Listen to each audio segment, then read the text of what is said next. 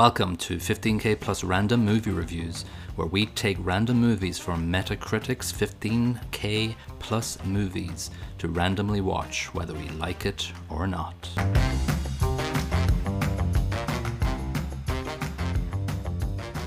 Hello and welcome to episode 20 of 15K plus random movie reviews. This is Colin. And this is Niall. And this is random movie number 70. It's a movie called, well, it's a mini movie called Lovers Rock. It's from a series called Small Axe, released on BBC first and foremost, and then on Amazon Prime later.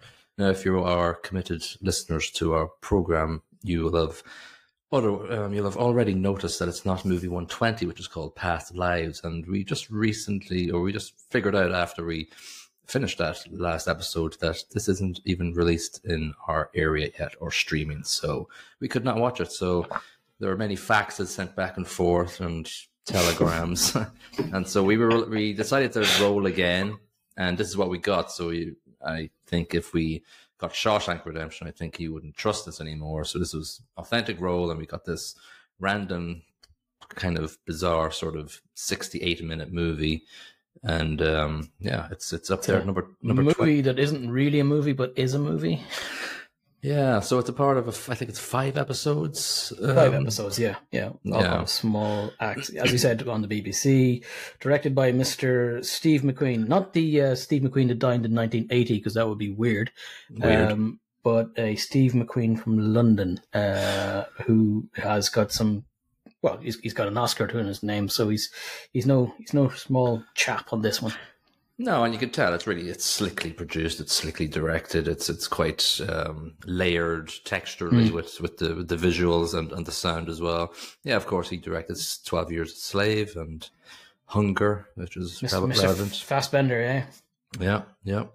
So this was released in November 2020 on BBC One. So it's been out for a while. It's been pretty lauded by critics. It's had 25 wins and 86 nominations for awards. I didn't go into all of them, but it's pretty well loved. It has a Metascore of 95, but a user score of 5.9. And I think I'll dip into a couple of the user scores just to see what people think of it in comparison to the Metascore of 95. The plot doesn't really exist, and maybe Niall, you can describe why it doesn't exist.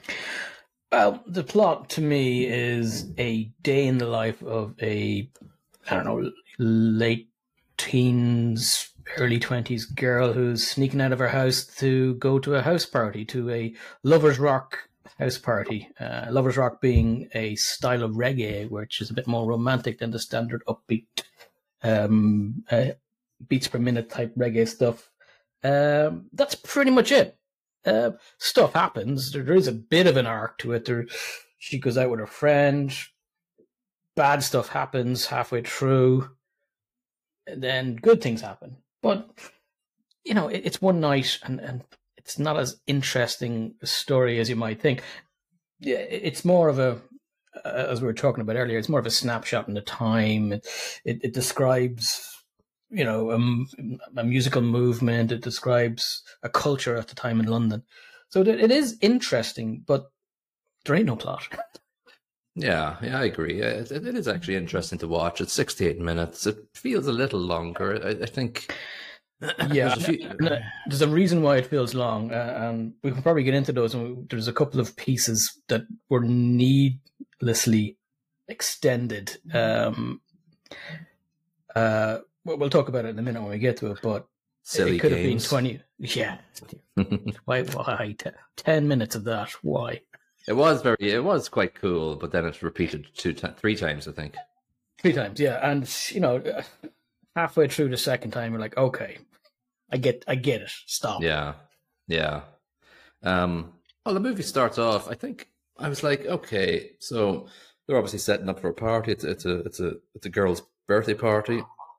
And I think I realized it wasn't really going to be much of a plot to it, because it really took its time showing you the intricacies of setting up an amp and moving in some music equipment. Yeah, and you splicing the wires. Yeah, stuff you don't need to see, really.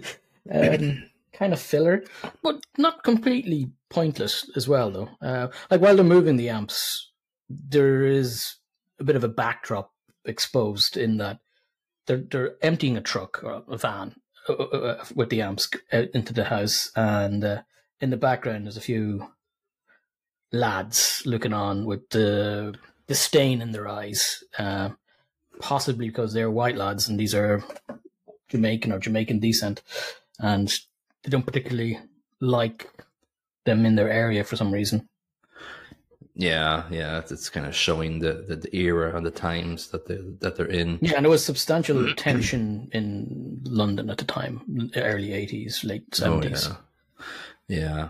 I kind of look back on it now, and I understand that it's not meant to be a plot-driven movie. And now that I look back on those, the cables being plugged into the amp and the microphone being set up and the DJ doing some solo riffing on his own. Yeah. It adds to the texture of the movie.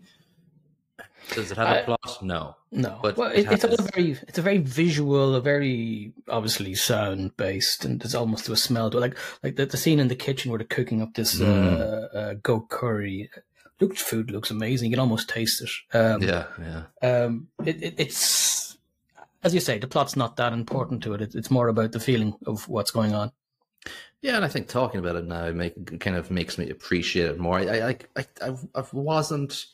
My attention drifted a couple of times, but I think we have to look at it as a movie that isn't a movie. It's a sort of a sensual, oral and aural. You're making it sound dirty here now. Visual, all the Ewells. All the Ewells, Yule Brenner. There's I even just noted down the wallpaper and the carpet. It's all very 70s. Everything's 70s. There's a whole big bag of nostalgia with this. Yeah, and we shift from the DJ setting up to the two friends sitting outside on the swing, waiting for the bus, running for the bus to get to the Lovers Rock party. And it's just even the conductor on the bus. I remember a conductor being on the bus going out towards the Cooley Peninsula. I remember that little. I remember the metal chrome of the machine and the I do as well. The twirly handle. That's not last week. no, that was early 80s probably. And that was that's when it died out. It died out, but it actually was very well done, and she's all very in a party mood, and this comes back later in the movie, but she sees a man carrying a cross, and she a bit of a double take, as you would. A bit of a double take, but it also makes her reflect. She's skipping out of her bedroom window, and the whole movie ends with her climbing back in, and the minute she touches her head on the pillow, her mother shouts, "Time for church!" And so it's like, I've kind of been there. I can associate with that, but and there was at the very last scene before that, there's a man picking up his cross again, the same man. Yes. Just as they're heading home from the party. Yeah, packing up the party packing up the cross as they pack up the. He was putting it together, wasn't he? He was putting it. Yeah, back he was together. folding it back out, which was kind of freaky. Because they were finishing up their partying, and he was just getting up to commit himself to Jesus. I guess that's the message that's happening there. It's the kind of changing of the guard from naughtiness during the night to servitude during the day or something. Off the mass. Off the mass, yeah. She'll probably see that guy with the cross in church, probably. Yeah. It kind of it cuts to the bouncer outside, and everybody's going in, and the girls get in for free, and the boys are charged money. And we see a guy in a red cap lurking across the street, and you go, okay, something's going to happen with that dude later. Homebox boy, yeah. Yeah, something certainly does. But the party gets going, and it's they're getting jiggy with it, right? That plays. That's it's not Will Smith's version, but getting jiggy with it. I don't know if it's actually called getting jiggy with it. The original, probably not. But it's not. No, that's they all start, and it's pretty much just a music fest, and just the movement of bodies, and the music going through them, and the whole Lovers Rock. There's a whole heap of gyrating and grinding and all that fun stuff. Yeah, and then it's actually the kung fu fighting scene was actually really cool. Very funny. I thought I enjoyed it.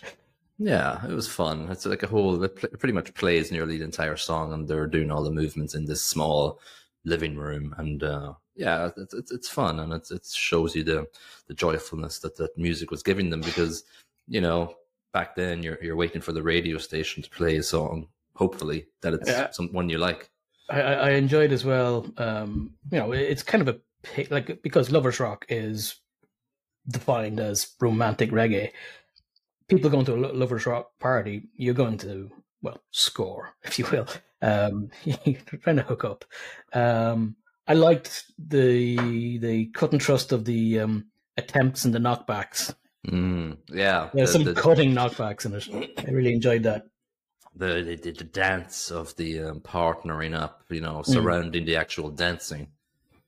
It actually reminded me of there's a dance in Billy Brennan's Barn Tonight, that poem, the Irish poem, because people go by in twos and threes. That lyric, that line from that poem, and it's very much like people getting partnering up, and then you see the people on the outskirts. Just better, way better music. Let's be honest. Yeah, true. Yeah, but the same sort of release, you know. Oh, absolutely. Yeah. So yeah, you like, and what you alluded to there, there's a lot of verbal dancing as well as real dancing. You know, a little like sword fighting, you know, jousting about, you know, the courting sort of process, I guess, for want of a better phrase. It cuts between like people in there dancing, and then there's a little place outside the back where they're having some joints, smoking, and food eating, and it's a whole big vibe and. Crystal meth speed, you mean? No, not at all. just the Mary Jane.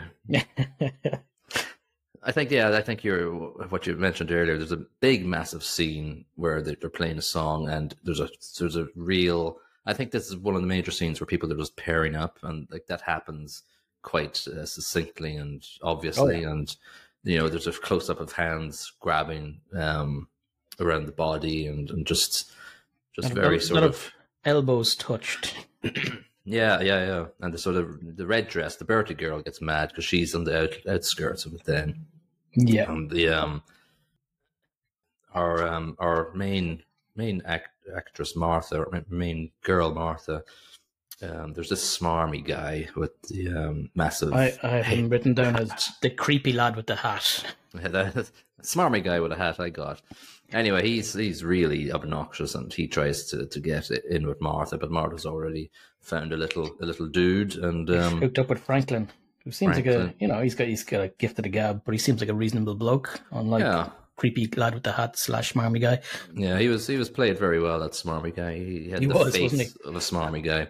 Yeah, so Martha's friend legs it because she's seen Martha score, as you put it, and Martha tries to run after her in the street, and that's when the four white racists are in the street. And that was quite a bit of a segue into from a night out story to we'll slap in some pretty severe racism. Yeah. Like the noises the guys were making clearly intended to intimidate, but they all scarpered smartish though when the bouncer guy, who's huge. Basically, tells him to jog on. Yeah, I think obviously Mr. McQueen was probably just setting a small scenario around the actual microcosm that is the dance, the lovers rock session. Basically, I think we go in then to that major lengthy scene where the song called "Silly Games" that I've never heard of before, but it's stuck in my head now because. That's quite cool. It's quite a good song. Nice song, but if it's on repeat for 10 minutes, it's going to be with you for the rest of your life now. It's quite a good scene, wasn't it? Like there's energy, there's fun, there's a lot of fun. It's kind of a little break as well from everybody pairing off, where they just forget about that whole thing and they just go into the music and they're all singing, and they're all laughing and enjoying themselves and dancing. Like it's quite a beautifully happy scene, it's quite simple. Yeah, and I quite like the technical aspect of it when they actually turn the music off and you can hear the singing, but you also hear the shuffling feet. Yeah. And it's sort of like an intimate moment shared in this little small room between everybody. So this is where the Foley artist got the feet thing right. Feature sounded good to me. Yeah, they passed the test there. Well, I wouldn't expect anything less from Steve McQueen's directed movie. I wonder, I wrote down, is Silly Games a reflection on the relationship sort of experience that's happening that night? I wonder, because... Probably, actually. It's quite apt. Yeah, because Smarmy Guy and Red Dress get together, and... That's very important that's after Martha knocks Smarmy/creepy guy back, and he attempts to go into the toilet when she's in there, and obviously she kicks him out and says, "Jog on, buddy." But exactly. He's quite forceful. Yeah, so he partners up during Silly Games with Birthday Girl. Martha's cousin is presented as the guy with the red hat who barges in. He's quite an angry fella, but he gets in anyway. But then Martha heads out and hears some yelling in the background, and Smarmy Guy is trying to assault Birthday Girl, and he gets told what for by Martha, and he's quite nice in the house. Well, back in the house. She pulled a knife on him, or she picks one off the floor, which was quite handily there. Sticks it to his throat and tells the girl, "Get in behind me." Yeah, well done, Martha. Yeah, she's hardcore. Fair play. Smarmy boy. He's allowed back in the house. It's weird. You see him back dancing. Yeah, it's like, get him out of there. Yeah, and he's angry for a little bit. He's clearly angry. He's having a beer, but he forgets all about it, and nobody's really annoyed by him. I suppose there's only 2-3 people who know what he's done. But I think that's an important piece to it, though. It's not everything's always great, even at a party. There's always a little bit of tension. Yeah, a bit of tension. Things aren't great sometimes. It's more realistic. Yeah. The dance floor is tense, and I thought Smarmy Boy and Red Hat Boy would be going at each other, and I thought that's exactly what I had assumed, because I thought, here's 2 guys on edge. Yeah, this is going to be a big fight. Yeah, but Red Hat Guy can dig a groove. He can do some rapping over the. He was pretty good, actually. Yeah, it was good. Yeah, and he was busting a move too. Like his dance moves were pretty good. Everybody was happy with him then. So that's pretty much the end of the Lovers Rock party, because then it basically goes to the bike ride home with Martha and her beau, and he brings her into the repair shop, and the white boss comes in and tells him, "Oh, you don't treat this like a knocking shop." Knocking shop. I think that's exactly the words. It's a great phrase. Yeah. But actually, to speak again of a little bit of tiny. This guy didn't seem too racist, but he did use the phrase "you guys," kind of derogatorily. Possibly not as bad as it could have been, but yeah, it just adds to the background of the tensions of the time. Yeah, true. Yeah, what else? She basically gets home, as I described earlier. She sneaks in through the window and get up. Time for church happens, and she kind of smiles and gets up, and it's over. The end. Yeah, so I think obviously it's a strange movie to review under the plot category, because the plot is quite weak. It's not the strongest part of the story. Could you have done something in 68 minutes? Obviously, I'm not as creative as Steve McQueen, but I think his modus operandi was to make a layered textual homage to Lovers Rock music.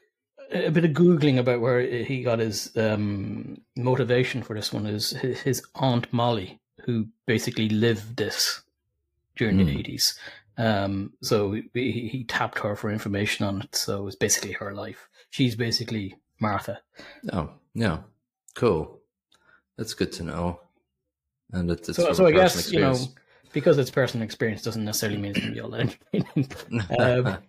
But that said, the texture of it is very vivid. Yeah, and I'm going to give it a 2 for plot. The plot would be, I'd mark it down less than that if the texture of the movie wasn't as good as it was, I could give it a 1, but I'm going to give it higher marks in other areas, just to sort of. I'm afraid I went with a 1. And that's not to say I didn't enjoy this. It's just the other areas, parts of this movie, the other sections are highly scored, but there is no plot, as you said earlier. It's a short movie about a night, and it's more about the feeling of it than it is about a plot, in my mind. Yeah. And that's fine. And that's why we categorize things, just to segregate the different sections out. Acting, I thought, was quite good. I gave it 2.5. I think the main actors did a good job. Yeah, absolutely. I don't think there's a large range that they had to cover, but what they did do was done very well. Yeah, so I just went middle of the road 2.5. Like, nothing crazy stood out to me. I think Smarmy Boy was well played. He was very good. I thought Martha was very good as well, as was Frankie Boy and Martha's cousin. I thought they were all very good.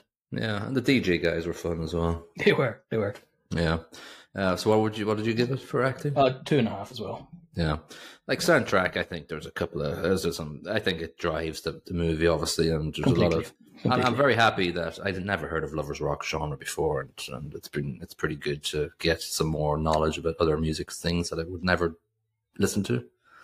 I gave it 4 out of 5. I thought soundtrack was the heart and soul of the movie, and it pretty much drove it home.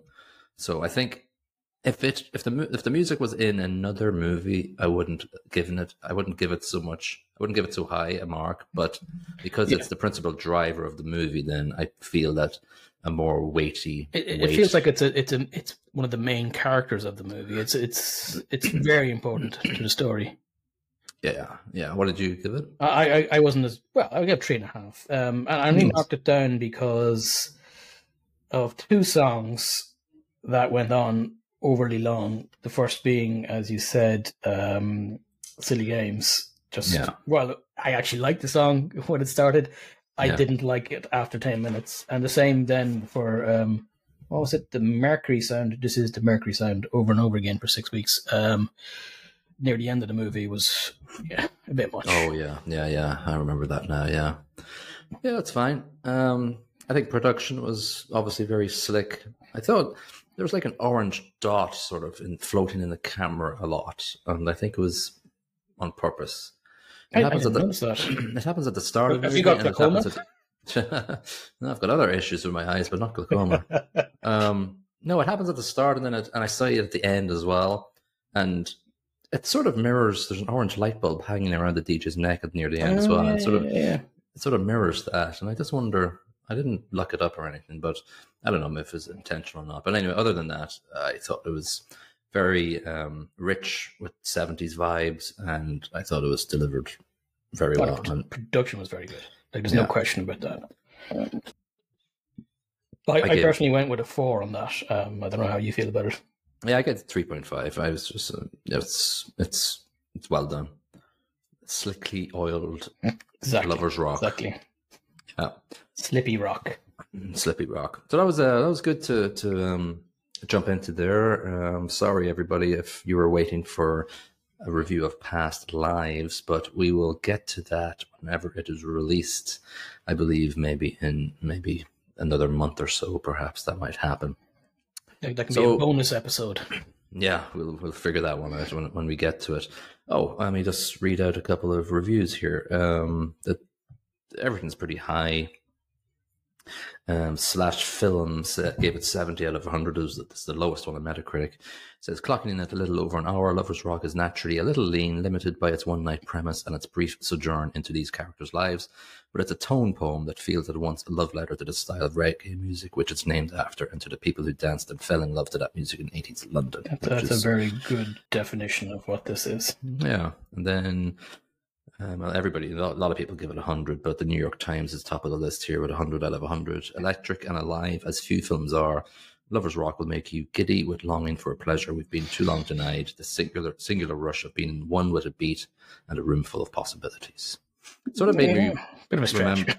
Yeah, sort of made me remember of us Back in the day, yeah. back in the day in that rock disco. Rockefellers, yeah. It is exactly like when the lads are going mental near the end of it, Yeah, and they're losing themselves to the beat. I remember that. yeah, Different music, but it's same effect, and it's Yeah. very real, and it was very nostalgic to me as well. yeah, yeah. It's something that I really don't do it. Like I obviously don't experience that anymore unless I go to a concert and Too old, buddy. You're too old. yeah, unless I'm brave enough to go up front. Like the last time I went up front probably was Fate No More, 10 years ago, whatever, and I was scared. All these young whippersnappers. Yeah, just a couple of 6 out of 10 user reviews. That's because it kind of mirrors what we're saying. Tropic Aces says, great atmosphere and music, but the aimless plot holds it back. Makes you miss coming to parties and meeting new people more than anything. Perfect. It's really good. J Lewis _001 gave it 6 out of 10. He says, it doesn't really say much. It just captures a moment. It was good, but it just felt lesser. So, Yeah. Gotcha. Yeah, I think that's the main vibe that we get. Yeah. So our next episode will be a recap of the last movies from episode 12 to episode 20. So we won't roll for a random movie. That'll happen at the end of our recap episode, which will come out next week. So that is the end of episode 20, and we'll see you on the recap episode 21. Bye-bye. Later.